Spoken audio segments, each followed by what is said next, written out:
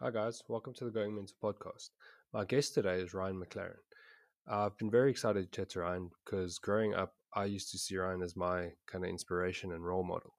Um, this is because he played for the Proteas, obviously, but also I remember looking up at the all the names on the boards in the school hall, and Ryan McLaren's name was there as the cricket captain and as the head boy, and that was an inspiration for me. And at about the same time he made his debut for the Proteas, he actually came to the school and spoke to us in the hall. And just the way he carried himself, his message, and I think to this day he's a role model for people in the way he carries himself and how he gives back to everyone. Nonetheless, he's a as a former Proteas all rounder. He has an amazing cricket career, and we get into a lot of the mental side of that, and I had a great time chatting to him. And once again, sorry for the poor quality of audio. We did record this over Zoom, so it's the lockdown struggles. Enjoy the show.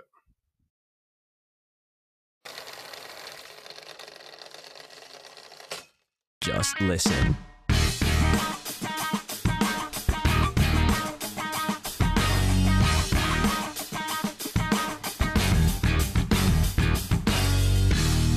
Those that really do make it are the guys that are prepared to push through it, and to learn out of it and come out top on the other side. Okay, cool. So thanks for doing this, man. I appreciate it. Cheers. But hey, how's it been so far? Is it all the interviews gone okay? Yeah. I mean, it's always a challenge, learning a new skill, but I've thoroughly enjoyed the conversation, so all's been good. I can imagine that. It seems the guys that you've spoken to up to now have been, I mean, obviously, great guys, but high profile, and so sure you would have got a lot of insight from a lot of experience. I saw you chatted to Follies the other day as well. Yeah. I'm excited to launch that one because there's a lot of traction with all the old boys with that one. So obviously, Yeah. yeah. And fully I like it. author of knowledge, so it's obviously fun. Yeah, I know. I'm sitting here at school, and he, actually in his old office where he used to sit, and he parks the car. So I see him come past each and every day, basically going up to the top to the union office and have coffee and so on. So yeah. Is he still involved with the cricket there by you guys? No, not necessarily. He's basically, I think, with Audrey coming in as director, when Andre Bester was still coach, I think Forrest was then involved. But look, we've been trying to keep him involved as a mentor and almost like a father figure to the cricket, and especially now with the indoor centre, we're trying to get up and going. We've made a lot of, we've relied on him a lot in terms of the contacts and getting the old boys involved and supporting and so on. So he's not, if you want to say, officially involved, but very much still part of what we do.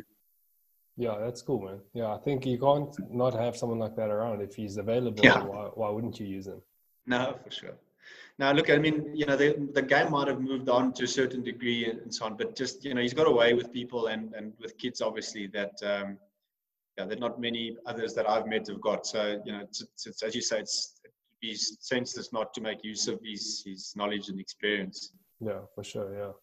Yeah. And what is the setup now? Are you the first team coach or the cricket pro, or how does that work exactly? So Audrey Swanepoel is director of cricket. And then, look, for the lack of a better title, I've been termed as a cricket specialist. But I think basically it's look, I'm assistant coach to the first team, to Vian Roche, who's the first team coach. Okay. And they wanted me to be the first team coach, and I said, look, guys, I'd prefer to be involved in a more holistic role, with all the different age groups. So in that sense, I help out from under 9 all the way up to under 19. With the coaching the coaches and then obviously all the different sessions. And then when the first team, when they train, help coach there. And then obviously on the weekends with the games, I'm involved there. So yeah, it's a nice way to be, to almost oversee the structure with Audrey to, develop a bit of a pipeline from the primary school upwards. Because I think that's obviously the way sports and school sports moving, in the sense that it's becoming pretty much a high performance system. Yeah. And it just makes sense to have the continuity, because then it allows you to coach a guy that comes from the primary school, who's at a certain technical level that you can then just progress from there instead of having to start from scratch. Yeah, yeah. I actually spoke to Vessel over the weekend, the rugby guy at Grey, and he Yes. said he's trying to do the same thing. Obviously, not from prep school or primary school, but from the grade eights to implement Yes. a structure that everyone follows, kind of the same type of thing. So Yeah. obviously, very helpful. Yeah. No, for sure.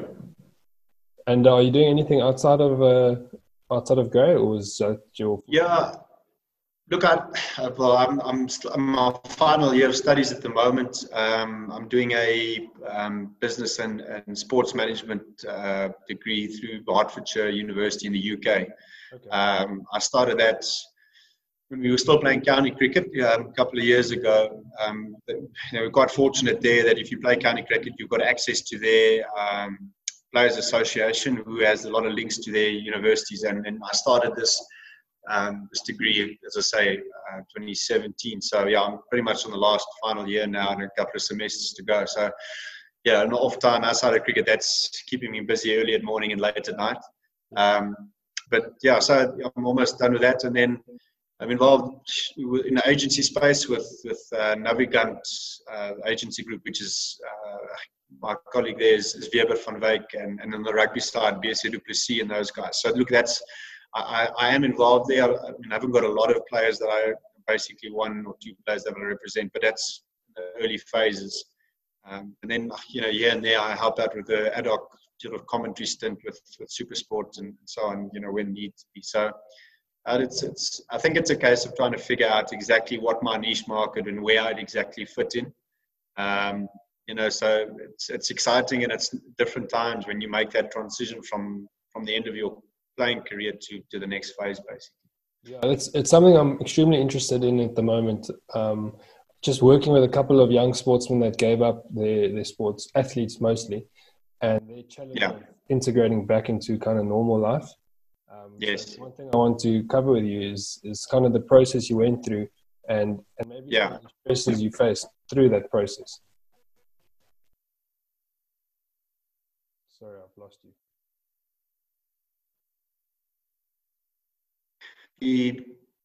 At the age of, I think, around about 30 or 31, you go through a process where you start to realize, okay, hang on, this is going to start to come to an end, and then you're like, okay, but what now? What's the plan, and what's going to happen? And just that from a mental point of view, I think the players start stressing about it, and they start worrying about it, and maybe then takes your mind off your actual job or your career, if you want to put it, in terms of your performances and your training, because your mind's about what's going to happen in the future.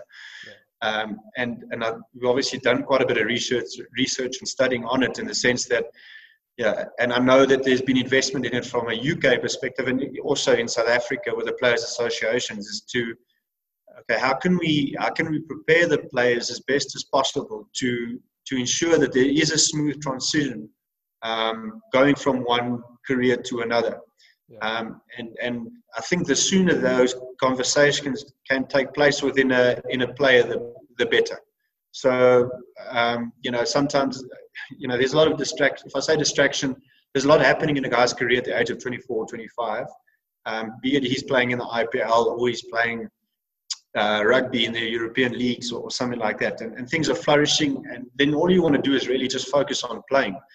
But there's obviously investments and savings and capital that needs to, from a financial point of view, there's management needed, and also then just more specifically career planning, as to, okay, well, what are you going to do when you're finished? And I think that there's a lot of investment and time that could be spent in that, and I think a lot of guys are putting that time in at the moment from a business point of view.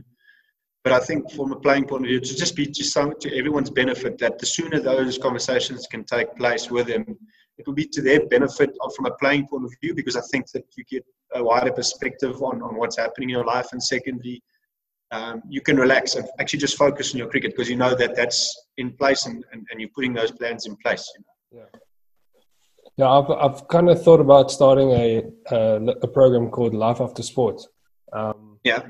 And putting together something, because I mean, someone like you've had quite a successful career, but the amount of players that fall away at the age 26, 27, when they've decided, look, it's going nowhere.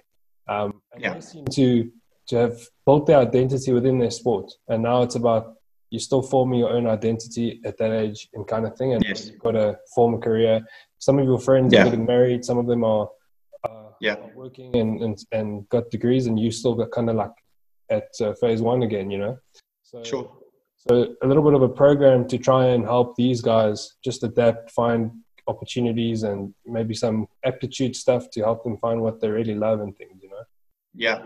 No, that is really beneficial. I think it would be a big step in the right direction. I think it's more just an understanding of, you know, okay, what else besides your career, be that whatever sport it is, you know, where your interests lie, and to have an understanding of that, because then you can just put the plans in place and get the ball rolling. Because like you say, before you know it's, and also if injuries or so on do take place, and all of a sudden, like you say, then you're starting from scratch, and before you know it, most of your mates and buddies are well on their way and set up in life, and so yeah, I think that it really would go a long way to helping a lot of athletes and a lot of sportsmen. Yeah. Are you very passionate about working with young adults and kids? Is that why you kind of went to there and stuff? Yeah, it's definitely something that, you know, Nick, I mean, I think you also, for some of the reason, look, I'm not the guy that's, even at school, I mean, my mates would know about it. I wasn't the most academic guy, maybe because I spent too much time in Mr. Forster's office trying to sort out other guys' problems. But, you know, no, I've seemed to have a knack for people and relationships and working with people. And I really do get a lot of enjoyment out of making a difference in someone else's life and making them, empowering them to achieve whatever their skills might be. So, and I think that's the nice part about where we are. And people say, oh, you know, it's a school and it's great college and so on. And obviously we both old boys, but from a bigger perspective, the fact that you've been in a career and out of a career, it's more to me about the fact that I can work with guys and help them holistically and mentoring them in making good decisions. And as you say, from a cricketing point of view, yes, there's the added part of the knowledge and the technical ability that you can help them develop. But more specifically, it's about mentoring guys to just be, you know, well-rounded boys and leadership-wise, etc., just to be there and guide them through that process. So I do really enjoy that development of the individuals and in different phases. Who were some of the mentors for you growing up? Because mentorship is a strong theme in all my podcasts. And finding out why mentorship is so important and kind of where does your passion for mentoring young kids come from? And I believe it's because you maybe had some good mentors when you were young. Yeah. Speak about that. No doubt. Look, I think to start out with, my dad was a big influence in the sense of, from a mentorship point of view, I think just, you know, doing the right things and making good decisions and so on, and looking at things from a bigger, you know, perspective. And then, you know, as you go to school, over here, I mean, we know Mr. Forster to me still now is a mentor that I speak to a lot. I mean, it's almost become from being a headmaster and a teacher and a coach to becoming almost a friendship and someone that you feel like you can knock on his door, which I know a lot of guys do. And then, you know, at that stage when playing cricket at school, Jaco Swanepoel was our first team coaches, and Andre Forstedt, Jan Forstedt's son, was also a big influence at that stage. But I think it's more about setting a benchmark then in terms of how, you know, the standard of performance and training and setting really high standards, and also about being, you know, a good gentleman, I suppose. That was at school. And then obviously when you get to playing and professionally, you know, I looked up a lot to guys like Alan Donald and, you know, Gary Kirsten and those types of guys. So, you know, I suppose as you progress in your career, you meet and interact with different guys that have an influence at a different stage of your life. Just speaking about Alan Donald, are you involved with Free State Cricket at all with him? No, not at the moment. I do obviously have a lot of discussions with him, here and there in terms of player development and young guys coming through the system and just to, I think what Alan's already since Alan's been involved with the Knights, he's made it clear that he wants to be aware of what's happening in the structures from a development point of view. And what the pipeline looks like. So, I think from a talent identification point of view, we obviously, along with St Andrews, have know what's coming up in the ranks, and it's good to communicate with Alan and the guys there to let them know, look, these are the guys that are coming through. So that from that point of view, we do interact and have a couple of discussions. Yeah. Just about your background, I seem to think, and correct me if I'm wrong, that you were head boy in 2001 at Grey College, right? Yeah. But you didn't play rugby. You were more hockey and cricket player. Yeah. So there's a tradition that the rugby players are generally the leaders or the head boys. And I think you're in the English class as well. Am I correct? Yeah. So not a profile that we see often as head boy. Volumes about your leadership, or maybe it was just no, I'm joking. Do you want to chat about that and how kind of your background at school and things and how it led to where you are today? Yeah, look, it's I think from the outset it was obviously it's a massive honor in a school that's got such a rich history and tradition and values to have the honor of being a leader and a head boy in a school like Grey College. And as you say, you touched on it from a rugby point of view, and the fact that you're not the rugby player and you're not an Afrikaans speaking guy in the classes and having played hockey and so on. Look, I didn't really pay attention to that. I just, it just, to me, whether I played rugby or squash or anything, it didn't really have a bearing on what other guys and how they perceive it, because of the fact that I was English and I was a leader from the English side of things. I just wanted to do the job as best I can and try and lead our group and the school at that stage. But leadership then, and Nick was a lot different to the way it is nowadays. I think it was a lot more of a authoritative style of do it this way because I say so. And in reflection, the way you see leadership at school when you're in matric and the way you see it now because of the path that you've been through is vastly different. So I probably sometimes look back at it and frown upon the way you go or I went about things then. But yeah, look, I suppose leadership was part of my journey as a child. I was in the primary school. I was head boy there, and then ended up being captain of most of the sports teams and so on. So it was something that I grew up with, and I suppose I was comfortable with. It's not something that you always choose to do, but it's part of your upbringing. And I think the lessons that you take out of it is incredible. But again, there's such a lot of development and learning from a leadership point of view, and how your perspective changes on it as we've grown as individuals. But it definitely, being a leader at a school like Grey obviously laid a path and a platform to be able to do that job in the future. Yeah.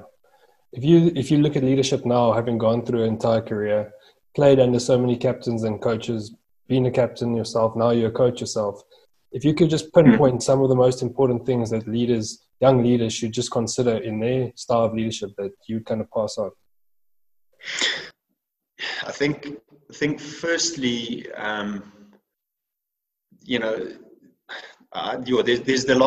there's different styles of leadership, and I think you've got to understand where and at what level you are interacting, and the team that you, be it corporate or business wise or from a team point of view, understanding that the group of people that you're working with and what the needs are. The reason I say that is the way you coach an under-9 cricket team, for instance, and I did it on a daily basis.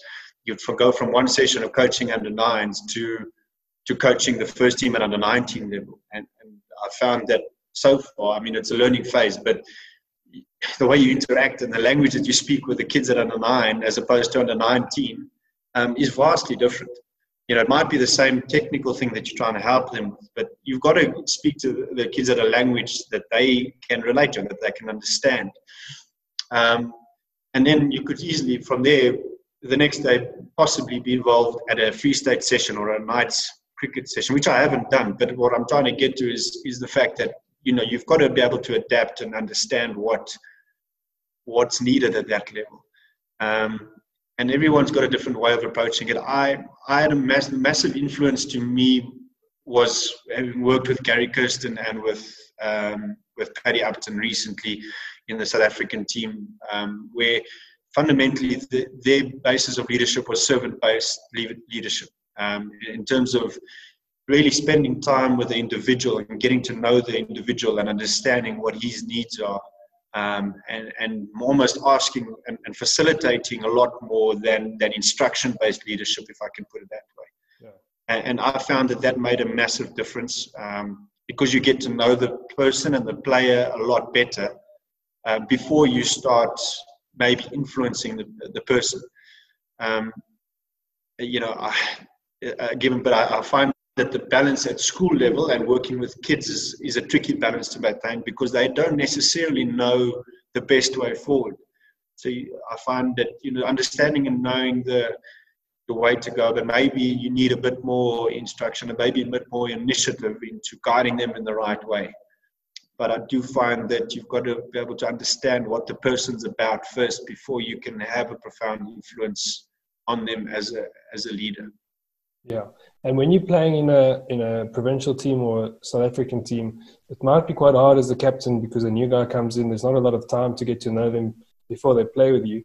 But when you're working with kids and you're at a school, there's a long process of getting to know them, because you maybe hear about them in the staff room or their parents and their background and stuff. So I think the role we play as coaches at schoolboy level is so critical, because we are leaders. But as you said, it's that balance between empowering the kid but also guiding them in the right direction. Yeah, exactly that. I rely a lot on current teachers actually, and schoolboy coaches to an extent of that they know what the schoolboys need and what's required at this level. And you do, to a certain extent, want to know what's happening in the classrooms and so on. And as you say, you need to know their background at home. And second, and almost more importantly, you've got to understand, I think, their culture, their and their background. And there's different races, different cultures, and so on. And you've got to be able to, in a team, understand individually what makes that guy tick and how to motivate. One guy's going to be totally different to how another guy is motivated. Some guys you want to obviously be firm and you've got to be hard and in the sense that they need that direction. And other guys you maybe need to be a bit more gentle and give them a tap on the back or whatever the case is. Just, as I say, the needs are different. And understanding that, I think, is a massive part of leadership. Because if you're just going to come in there with one approach and it's my way, the only way, I can't see that being anywhere productive and effective. Yeah. As you said, it's changed. It used to be that way maybe back in the day, but we've got to understand people now. And the science of coaching and leadership has also expanded, so we understand people much better on a psychological level. Yeah, for sure. I want to just move on to your playing days, specifically your cricket career. So, I mean, you finished school and then it took you 10 years of first-class cricket until you got the nod into the purchase side. That speaks volumes about your ability to keep going and keep working hard. Do you want to touch on that and just talk us through that experience? Nick, look, I think as a child, you have these aspirations of wanting to play for South Africa, like any kid in South Africa does do or does have in any way. I also wanted to be like A.B. de Villiers and play for South Africa at the age of 21 or 20 until you realize that those guys are freaks and they specimens of some different DNA. I just then soon realized, look, I don't necessarily have the the talent and the abundance of talent and ability, but what I did have was obviously a work ethic, and I try to work as hard as possible to maximize the ability that I do have. And yeah, soon realized that, hey, the hard work is, I believe that the fact that eventually the hard work would pay off, which, as you say, probably I bloomed a lot later, and at the age of, I think, 27 or 28, only then became, or was in the reckoning for the South African team. I mean, look, I traveled to the UK, and I was offered an opportunity to go and play cricket over there as a callback player, I think at the age of 24, 25, because of the fact that I was about 7th or 8th in the queue in the South African team. I mean, then at that stage, Pollock and Klusener and Callis, Justin Kim, I can carry on, were pretty much the guys in line. And I thought, well, yeah, I've got an opportunity to go and play cricket against the best in the world and really, expand and improve your game. And then later on, obviously, the opportunity to go and play for South Africa. So, I was obviously grateful eventually then to get the nod. But, I think that was the foundation, realizing that, hey, there's no easy way around this. You've got to have to put in the hours and hours of work, probably more than most, and try and maximize what your ability. Yeah. Well, as you said, you had to fight for a spot against some of the world's best ever, in Pollock and Callis and them as the team all-rounder. And then when they kind of ended their careers, a young guy like Wayne Parnell comes in, and now it's you two reckoning for that spot. So a lot of making it in cricket or in sport seems to come down to a bit of luck and timing as well. A lot of guys work extremely hard and they never get the break. Do you want to maybe just chat on that? How do you keep your head up? I mean, you managed to keep your head up for a long time. Yeah, look, it's a case of, I mean, it's a journey, and I think that through your experiences and along the way, you obviously, like everyone is as a sportsman, are going to go through the disappointments, and you have, you set yourself the goals and they don't necessarily materialize, and you don't reach those goals. And through, I suppose, your fact that you eventually experience the disappointments allows you perspective, and as you mature, I think you realize that, hey, hang on, sport or cricket doesn't define me as a person, and I think that's the fundamental of it. Is I think sometimes guys play the game, and because you have this divide, this incredible passion for what you do and a love for what you do, that it's the be all and end all. And I think I had one discussion again with a guy like Gary Kirsten, who said to me, hey, your life cannot depend on your performances. You can't go to bed extremely happy when you've scored 100 or taken a 5, but then when you make a duck and you get smashed all around the park, that the world's coming to an end. Yeah. And I think that was a profound discussion, and then really changed the perspective. And it's something that you obviously try and instill in the youngsters nowadays. But coming back to the fact that, hey, it's a journey, and you're going to have to go through all these experiences and challenges, and eventually, you just got to trust and believe in the process. I think that's pretty much what it is. Just keep your head down and still do the right thing, just despite sometimes things not necessarily going your way. I think from a mental point of view, the guys, that's the challenge, is to say, look, irrespective of how you feel and what you go through, you've got to sustain this belief that eventually you'll achieve what you want to achieve. Do you think that mindset that you describe now, is that something people are born with? Do they learn that over time? Would you call it nature or nurture?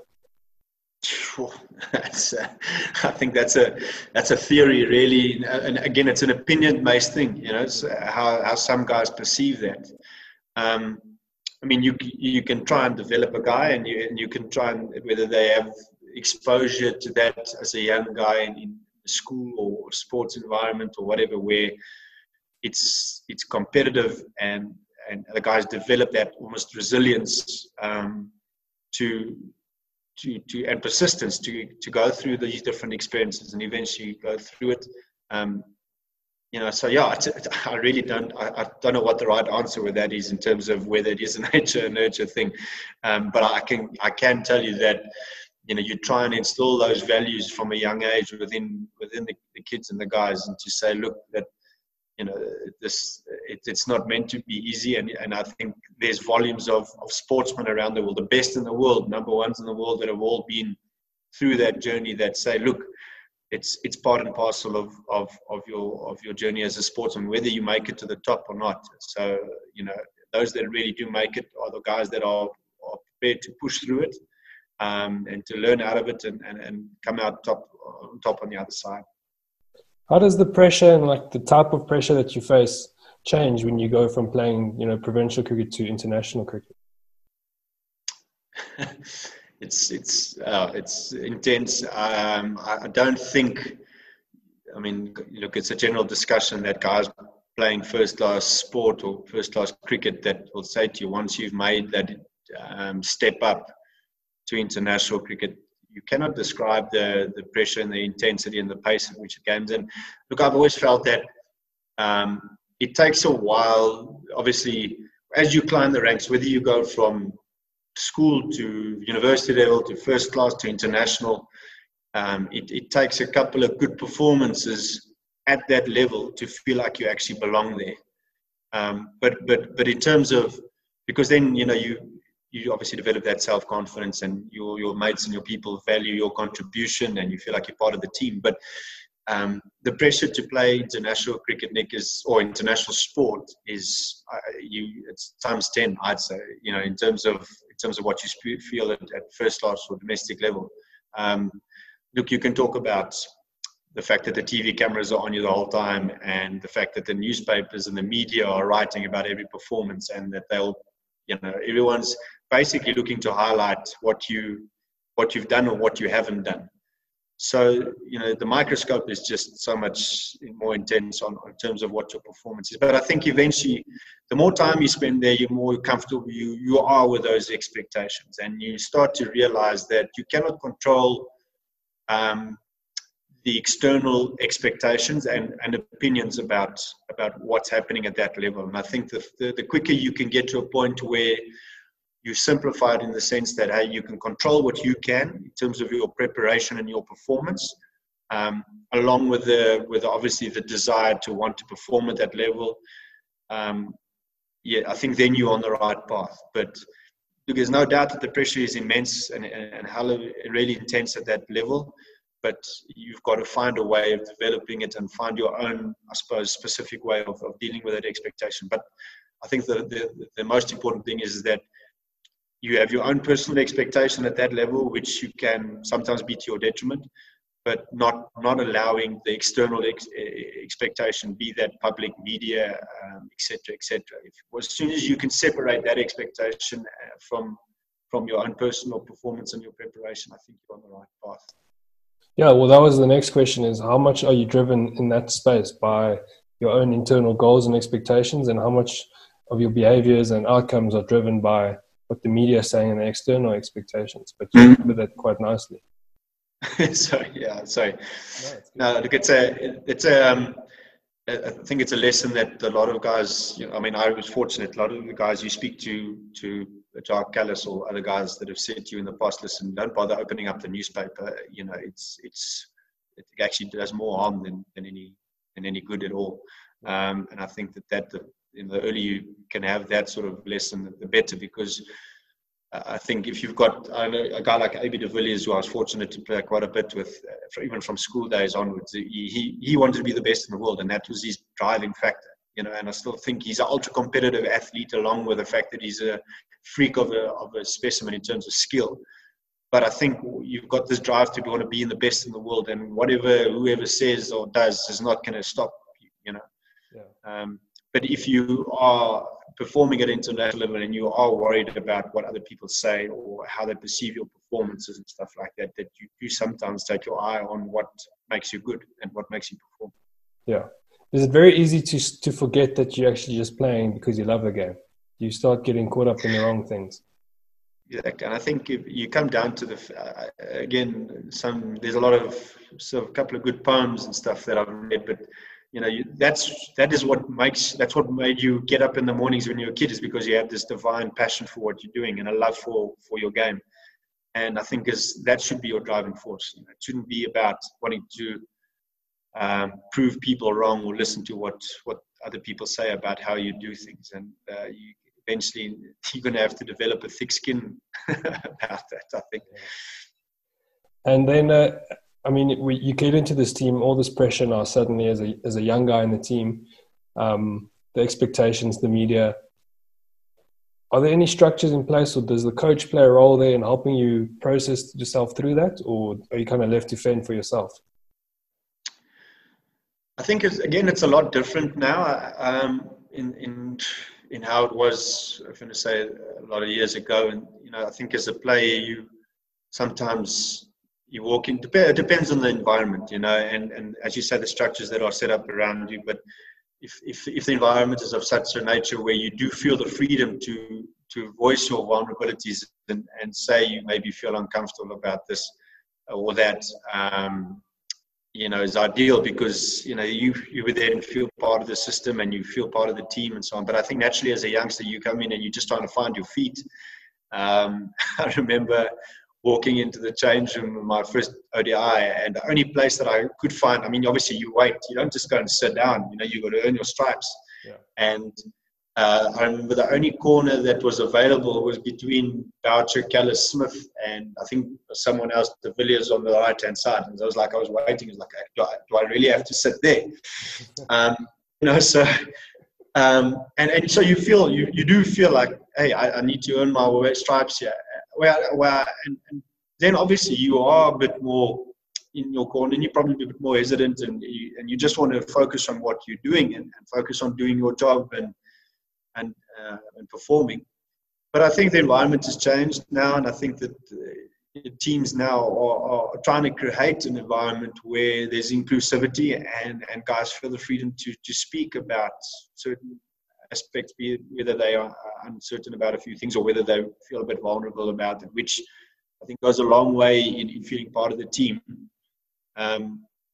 So that's sort of my take on it. Because I think that when a guy is able to feel comfortable in environments and he feels like he can speak to different people, be that the coach or whoever the youth sounding board is, maybe it's the fitness trainer, maybe it's the fielding coach, and maybe not, because some guys will say to you, I don't feel comfortable speaking to the coach because I don't want him to know that I feel scared of the short ball, or about playing spin or whatever the case is. They don't want to have to speak to the coach about it, but maybe the guy is the assistant or the fielding coach or someone that that's his go-to guy. That sometimes is the case, but I know that they've tried to provide those structures nowadays for guys to be able to interact and to speak about those things. Yeah. Who was your sounding board at the time when you were in that position? Look, my journey there was slightly different in the sense that I was in the team for a little bit and then out, and then I came back in a season or two later. And then obviously your coaching structures would have changed as well.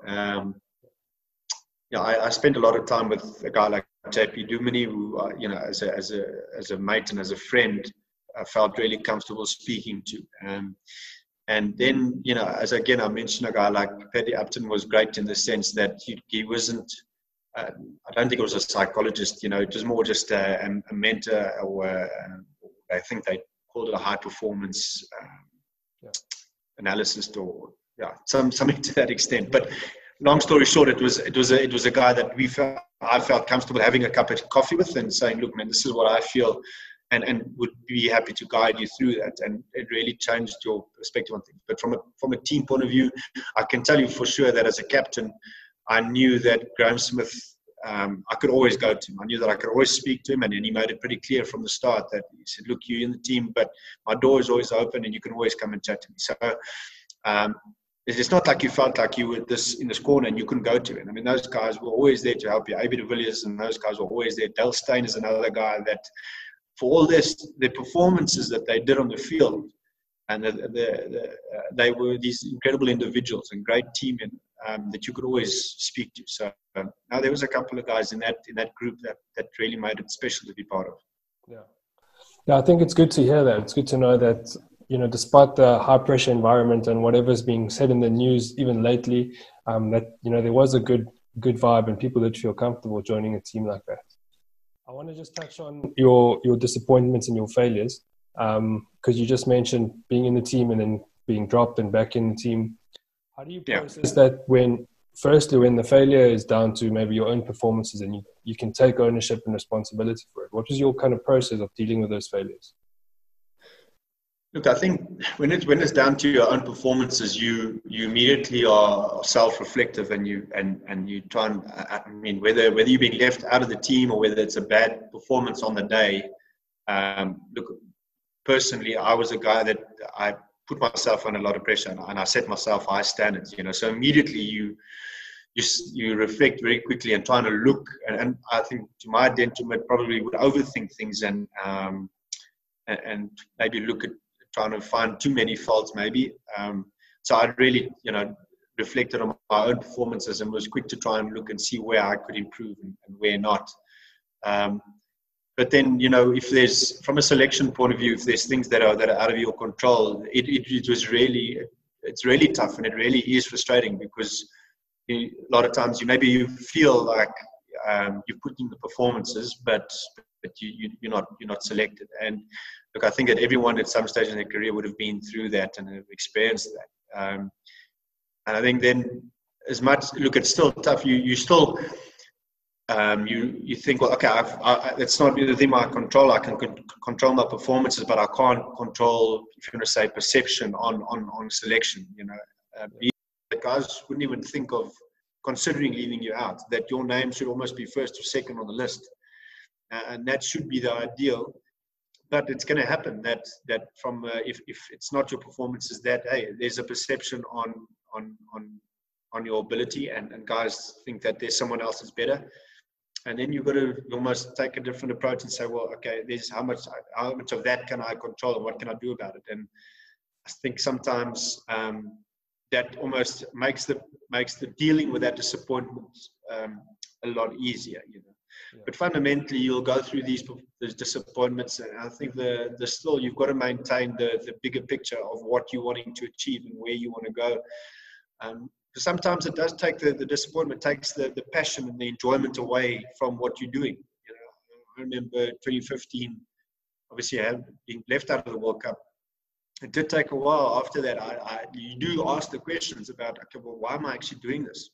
And what for? I remember going into a net session, practicing and bowling balls, and thought, well, why? For who? For what? And it took me a journey back to almost county cricket and getting out of the current environment to actually develop the love for what we do again and just enjoy the game. And then just Mackie, my Wi-Fi is struggling, but just give me a second. Okay. I've got a backup. Let me just connect to the backup rather. Yeah, I got you. Sorry, did you miss some of that? No. Just your very last sentence. I missed that. Yeah. Okay. Yeah. Do you want to just say that again? Yeah. No. I said that if you eventually, it took me going to back, county cricket and getting out of the current environment over here to actually find the love for playing and the passion for playing again. And that, I think, goes a long way sometimes in just dealing with the disappointments is eventually what makes you get up in the morning and get back into the gym and get back into the training and so on. Yeah, I think it's commendable the way you reacted because obviously, as you said now, the disappointment was immense and you had a very good, I think, 2 years before the World Cup and then being left out. I don't know the exact dynamics if there was an injury around that time or whatever made them decide to not go with you. But I mean, your response to it publicly, at least, was very, respectful and you kind of took it upon yourself and said, well, I got to just go and work harder. How do you get to that? I mean, you could be resentful.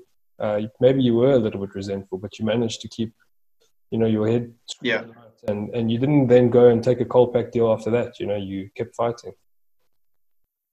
Yeah, look, to be honest with you, after that World Cup, I think I was selected for a Bangladesh tour. I was left out and then we didn't play any South African cricket before or in between those two series, but then all of a sudden found out that I was going to be on that tour. So I thought to myself, well, okay, here we are. You try and push it hard as you can, and then got left out again. But be that as it may, then that was part of my journey, and I had to deal with that. And then, but after that, I had an offer to go play county cricket, etc. And then that was the decision that I said, well, okay, I need to relook at things over here, and I need to make a decision. Was probably in my interest. I think so the decisions got made, and you felt like, okay, it's out of your control, but okay, what's important for me here, and what do I want to achieve out of the game? And that's where the opportunity to go play county cricket, I think, was a good step in that direction. To go and play there, it wasn't a Colpack deal; it was overseas deals. But I also realized at that stage, look, I was 32 then, and you know how 4-year cycles work in terms of building up to the next World Cup. And I was realistic to the fact that the chances of me playing another World Cup for South Africa with a Chris Morris and Andile Petlukwayo and the youngsters coming through, that it was probably the right time for them to now have opportunities and for them to come through and play. So that's why I felt it was a good time to go and play county cricket, and then to come back and play franchise cricket in South Africa and still be part of the structures, and hopefully try and, from a senior player point of view, try and help youngsters develop their game and improve and get through the system. Do you think going over to England is something young players should consider for a couple of years? You obviously went at quite a young age. Did that help you game develop? Undoubtedly. And I know, people will, you quickly find people saying, oh yeah, but it's the pound and the money's good, and which, I mean, let's not, beat around the bush. If it is the exchange rate is good, but I can tell you from a personal development point of view, it no doubt was incredible, in the sense that, hey, I said in a podcast the other day that you come from Bloemfontein, from a pretty conservative environment, and in the sense that it's a small city town, and now you end up going into Manchester, Birmingham, all those places. It's multicultural, and you're playing with guys from all around the world. And so you, firstly, from a cultural diversity point of view, you're learning so much from different people. But then from a cricketing point of view, on a weekly basis, you're playing against the best in the world, because every team has got 2 overseas players, etc., etc. So your skill gets tested on a weekly basis, and you test it in different conditions. So no, I would, if ever there's an opportunity for a guy to go and play county cricket, I would definitely advocate that as much as possible, because I think it holistically, over and above the cricketing side of things, it just is to your benefit.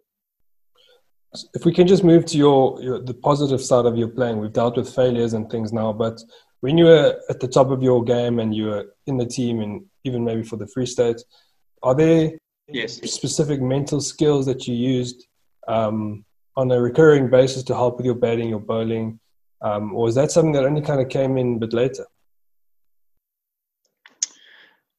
Look, I think as a youngster, I remember being at the academy, South African Academy, and a lot of times their visualization was a big part of it, and preparation. I was the guy that tried. I did use, a lot of the times at night before a game, I'd lie on the bed and you think about the games and the opposition that you're playing against, and try and prepare and visualize who you'd be facing, who you'd be bowling to, and obviously that, along with the team meetings that you'd had. I was a guy that took a lot of notes and wrote down a lot of things, because I found that's, just from a preparation point of view, I felt like it helped me. I mean, every guy is different. Other guys don't like to think about it too much and just pitch up and play on feel of the day. But yeah, I was a guy that liked to visualize a lot of the time. But as you progress in your career, you obviously you experience and you get to learn and know so much of the guys that you're playing against, so you understand what it's about. But as I say, visualization was a big part of what I did. I was a guy in the once the game had started, I was pretty clear in my mind about what I wanted to achieve, and I wanted to make sure that I, from a preparation point of view, left no stone unturned, so that when the game started, I could just go out and perform. But that was basically how I tried to prepare. But it was also through mistakes. I was a guy that physically over-prepared. I sometimes went too far in terms of physical conditioning, that by the time the game came as a youngster, I was actually tired. And it needed a couple of discussions with coaches and with Graham Smith and I think Corey van Zyl at that stage would have said, listen, you need to balance this out a bit because you're overtraining and you're not fresh when the game comes. So then as you progress in your career, there's more mental training and less physical training. If I want to not say smarter physical training, but more mental preparation, if I can put it that way. Yeah. If you consider all the guys you've played against, is there some things that you've seen played against all with? Are there some funny or interesting things you've seen people do to help them prepare that you don't normally see? Sure, I'd have to go on memory bank here. Look, I can't say there's specific events or ways guys, I mean, I remember seeing, which I know in the cricket circles has been spoken about a lot, but guys like Matthew Hayden and Justin Langer were opening batters for Australia, who on the day before a test match would literally go and sit on the pitch that they're playing at, without any shoes on, without anything, and just sit there and, I suppose, visualize again who they're facing, who they're coming up against the next day. I suppose trying to imagine what the environment is going to be like, the amount of people, the noise. I think it's about just being comfortable with what that space is going to be like the next day with you perform. And that's something that did stick in my mind, and I almost try that, and I found that it actually worked quite a bit. But that's one different way of preparation that stuck out in my mind.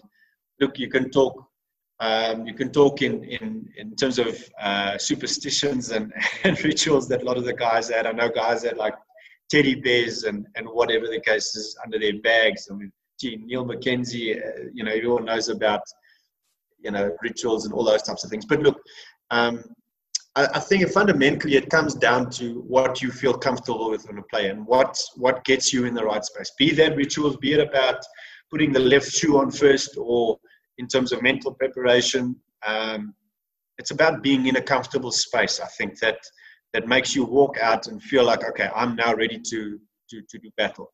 Yeah. I find that very interesting how some guys don't need it at all. I guess, I'm not sure, but I'm guessing someone like Quinton de Kock doesn't do too much thinking and mental preparation before the time. But then you get someone like Neil Mack, who obviously everyone knows about him. And yes. As a coach, it's quite important to understand and give the players freedom before a match or before an innings to express themselves in whichever way helps them. Sorry, I just lost you a bit there. Sorry, just say that again.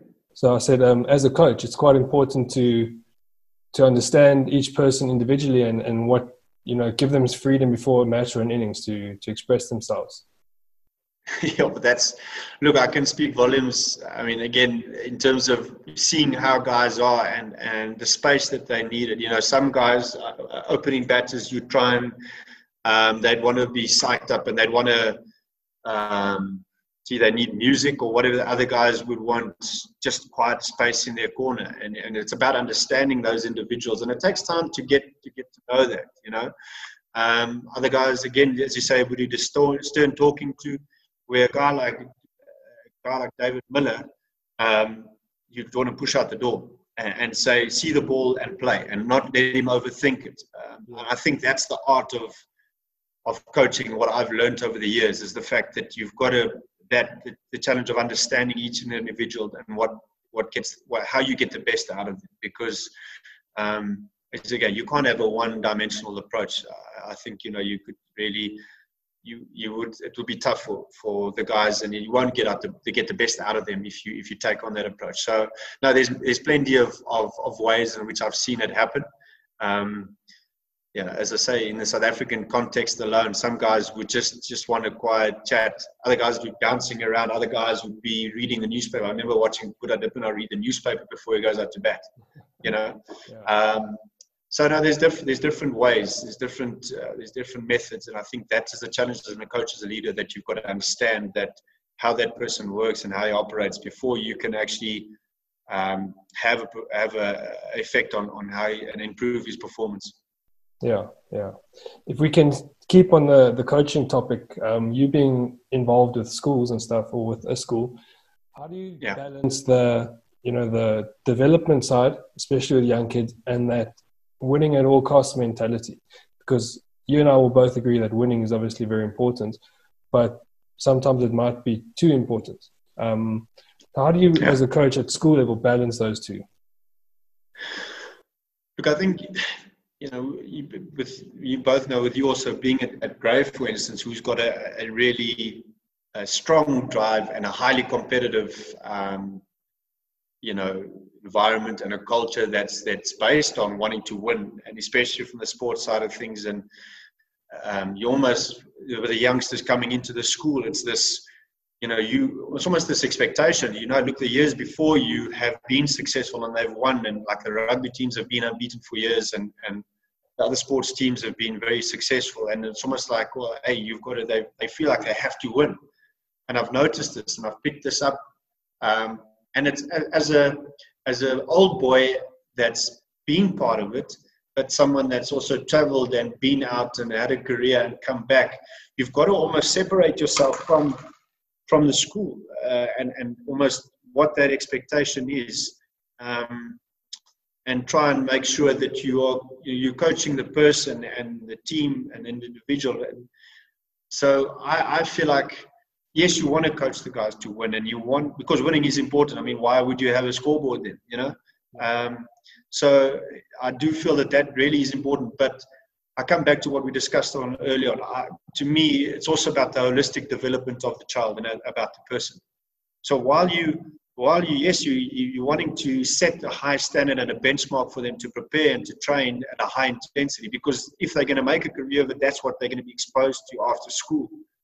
But you want to be able to understand the perspective of what sport is in their life. And you want to be able to teach them to understand dealing with disappointment and dealing with the losses, because as well as from a professional point of view, when it comes to sport, that you're probably going to lose more times than what you win. So, you've got to be able to teach them that and help them to deal with that. And so the winning at all costs thing, to me, I feel is a very dangerous thing. And I've noticed that from a parenting point of view, that is a very big obstacle at the moment, and it's a very big challenge, because sometimes I feel like the kids are suffering as a result of, maybe they feel the pressure at school to want to win, but they've also got the pressure at home to have to perform, that my child has to do this or he has to do that. Yeah. Which I'm very concerned over that, in the sense that I want to be able to coach and develop the holistic individual, but I want to be able to encourage having fun as well. Because if you can't have fun and you can't enjoy, and he feels like he's having to perform and having to win at all costs at school, I can pretty much guarantee you that at the age of 20 or 21, when it really does count professionally, he's going to lose the drive and lose the will to want to carry on.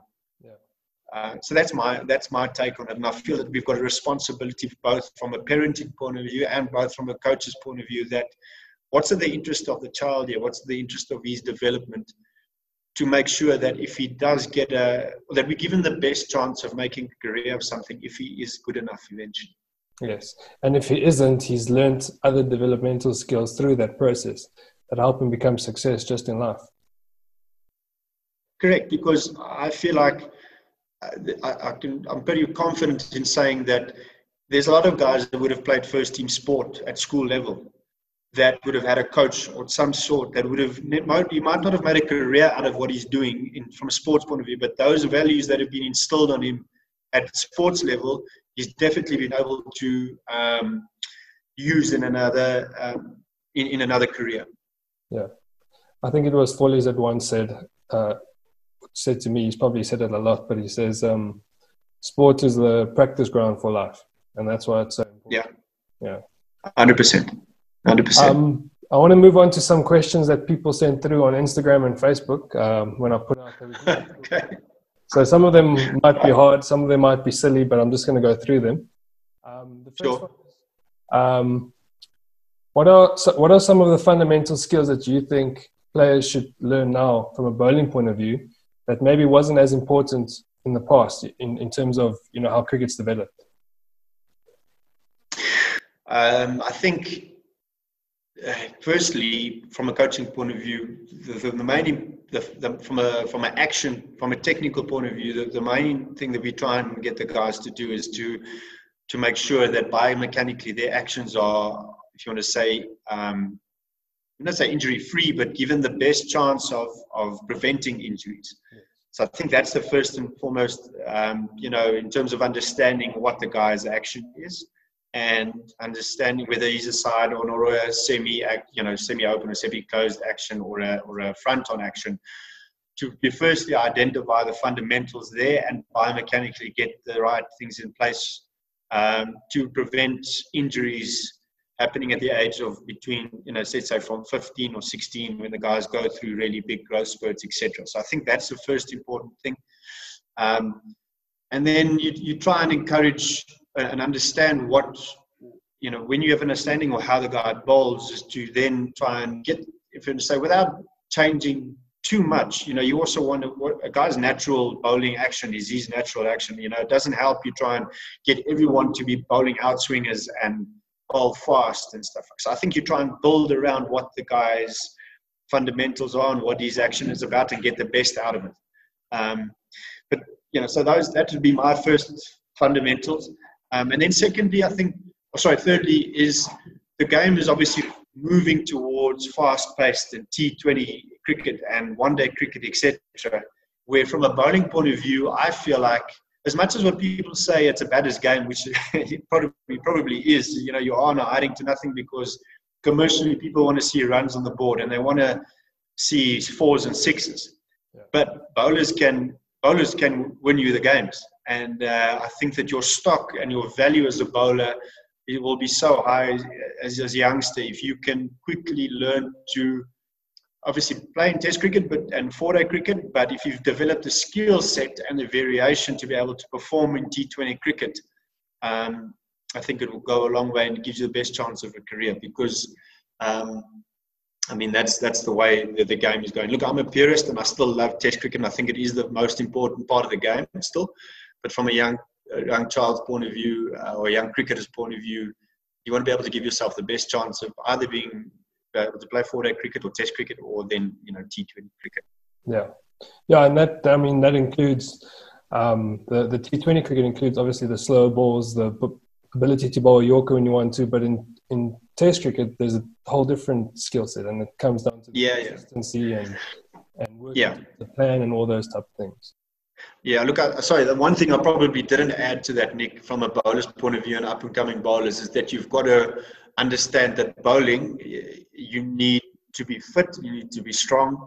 You do the donkey work, there's no hiding from that, and you've got to be able to play within a pain threshold, because the days that your body feels 100% as you get older, as you go on, is very few and far in between. Yeah. So you need to, at an early stage, invest in your body and be fit and be strong, and do the necessary prehab and rehab and recovery sessions to be able to sustain a long career within bowling. Because if you don't have that, and you aren't fit and you don't look after yourself, and you don't have a pain threshold, bowling's not for the faint heart, to put it that way. Yeah, what I've been involved with quite a lot of schools in Cape Town mostly, and what I've seen is that a lot of times that part is completely ignored. We have kids bowling 3 days a week at practice, and they're playing time cricket on the weekend. They're playing club cricket or Western Province cricket. Yes. And there's absolutely no prehab and conditioning being done in between. So maybe at school level, because that's when our bodies are developing, it's one of the most important things that schools should start considering. No, definitely. It's I know at Grey at the moment we put quite a big emphasis on the conditioning side of things to make sure that you give the guys the best chance of physically developing and making sure that their actions are clean and that their cores are strong. Because, as you say, you're going through growth spurts, and added to that, the other conditioning challenge you have is that these guys are playing rugby or hockey or something in the winter as well. So, which to me is a good thing, because it offers a different conditioning and a different development, which is we've seen it on plenty of occasions where South African sportsmen at some stage played a very competitive sport at a high level, at school level, which I think is a very good thing in their development. But to come back to that, it's a big investment from a bowling point of view to make sure that the guys are physically conditioned and well looked after, especially at that age from, let's say, 13, 14 onwards. Awesome. So the next question is the best player you've ever played against. But I want to change that because we know you've played against AB de Villiers, Virat Kohli, and I know maybe it is one of those answers, but maybe not. But I don't necessarily want just a obvious answer. So let's say the toughest, mentally toughest player you've ever played with or against.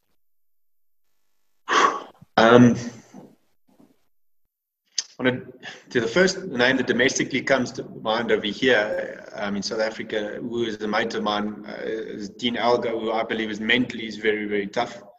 I mean, technically he's doesn't look pretty, and he'll tell you that, but he's extremely tough and extremely driven. And there's plenty internationally in terms of toughness and opponents. I'd have to cast my mind back. If I go through the ranks in county cricket, there was some hard guys. Tinek, I'll have to think about it. I think carefully. South Africans over here, obviously, look, AB, no doubt, yes, we know he's obviously tough. And the reason I say tough is not necessarily because he can hit you all around the park, because he's mentally also very, very competitive.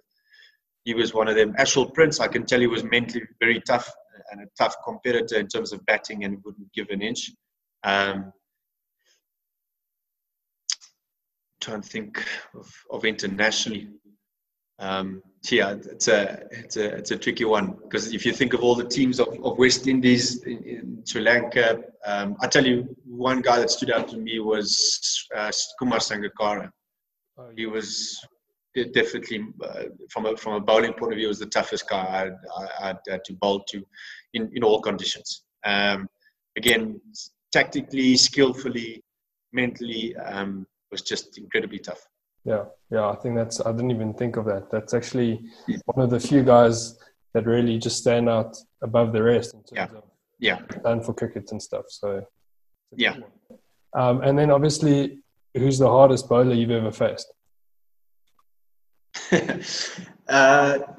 Look, people will laugh and they'll say, "Oh, it must be Mitchell Johnson because he's hit you on the head or he's broken your arm or something." So look, there's no doubt he was tough, but there's more my inability to deal with, at a time in my career where I technically wasn't very good, that he obviously made it quite tough. And let's make no bones about it. I mean, he was bowling. I think he was tough for most guys at that stage when he was in the prime of his career. Whether we were playing for South Africa or England, doesn't matter.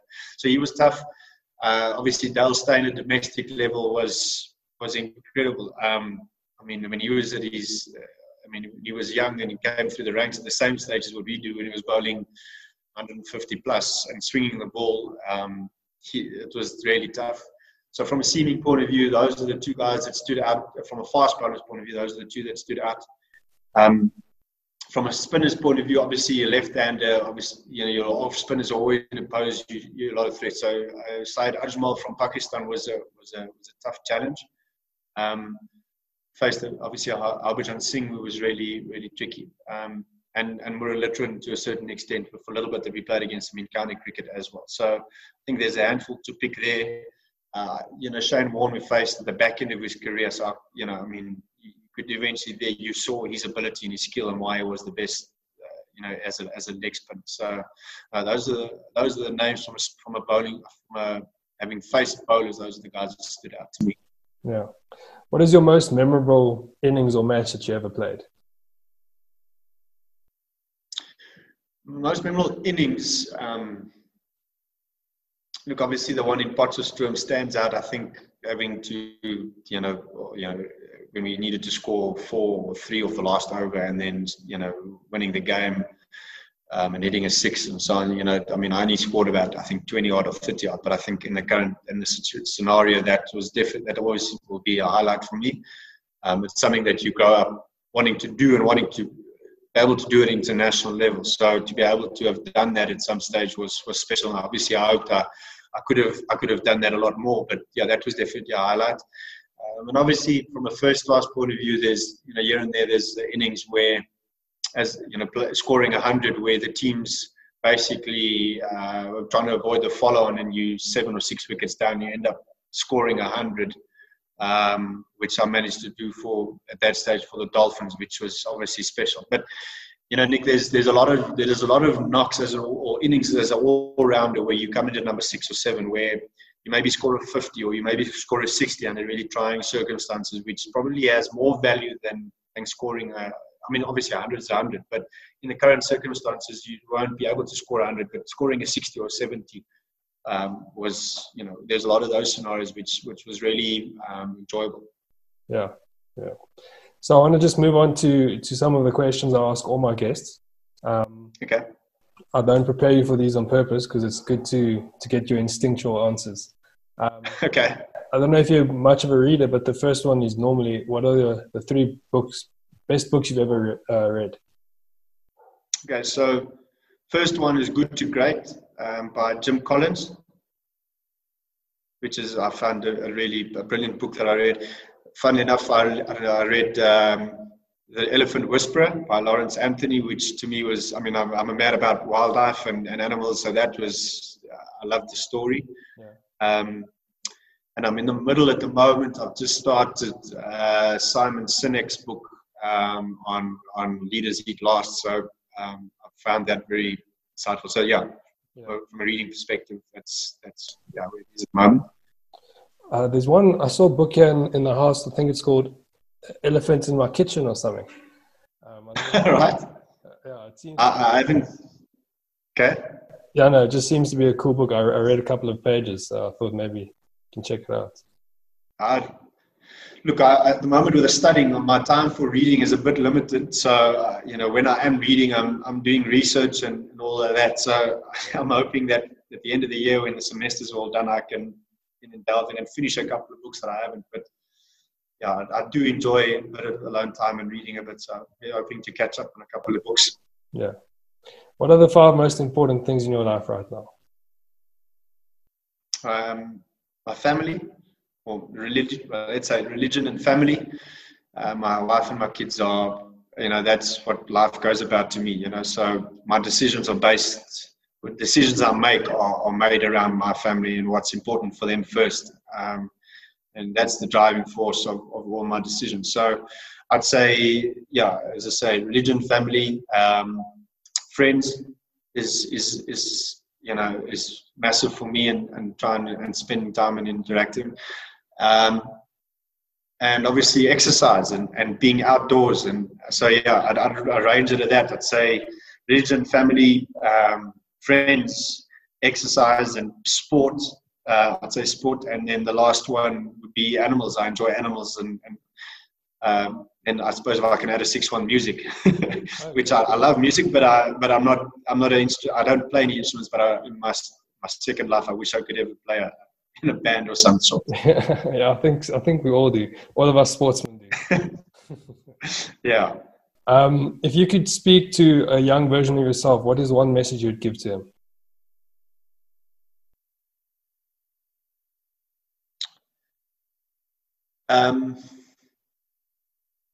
I would say it's obviously, find out what it is you want to do and follow your dream and go for it. And that as you go on, life is short. So, use every day. Don't wait for time, but don't wait for the days to come, but make the days count. And as I say, use every day that you can to follow your dreams. I'd say enjoy life for what it is, and I'd say enjoy everything about life and make the most of it, and try and make a difference in people's lives, and try and you'll have an opportunity somewhere along the line. God's given you a talent and an ability to serve a purpose, and in that you've got an opportunity to make an effect and an influence on people's lives, and that is one of the, I think, the things that you could fulfill, would give you a lot of enjoyment and fulfillment, is if you can do that. Awesome. So obviously you've spoken about the sports management company you're involved in. Yeah. Some young cricketers listening to this and might want to reach out to you. Where can they do that? Yeah, look, it's basically the Navigant Group. So yeah, it's Navigant Sports Management. And look, as I say, I am on Twitter. I think I'm not a big Twitter and social media guy, but you can find me there. I think it's Ryan Mac, or 2310, I think, or something like that. But other than that, I am at Grey College, and I'm fully employed over here, so that, guys can get hold of me there. So yeah, there's different platforms. I think that's basically, the access points and so on. But look, to me, it goes about trying to manage the person and the athlete and make the best decisions for their career. It's not necessarily just about taking commission and trying to get the best contract. It's trying to make the best decision and manage the guy and the person, the sportsman, be it a guy or a girl, doesn't matter, just to make the best decisions for them and for their career and try and mentor them through the process. So yeah, that's it. Awesome. Well, Mac, thanks so much. I appreciate your time, man, and I appreciate your insights, and you've given us time away from your family. So thanks a lot, man. Cheers, Nick. No, thanks for the time and the chat. I hope there's some good stuff to come out of it. For sure, yeah. I'll keep you updated and let you know when we post it and all of that. Okay. Perfect. No problem. All the best. That's that. Thanks, Nick. Catch up soon. Cheers, bud. Cheers, man. Bye-bye.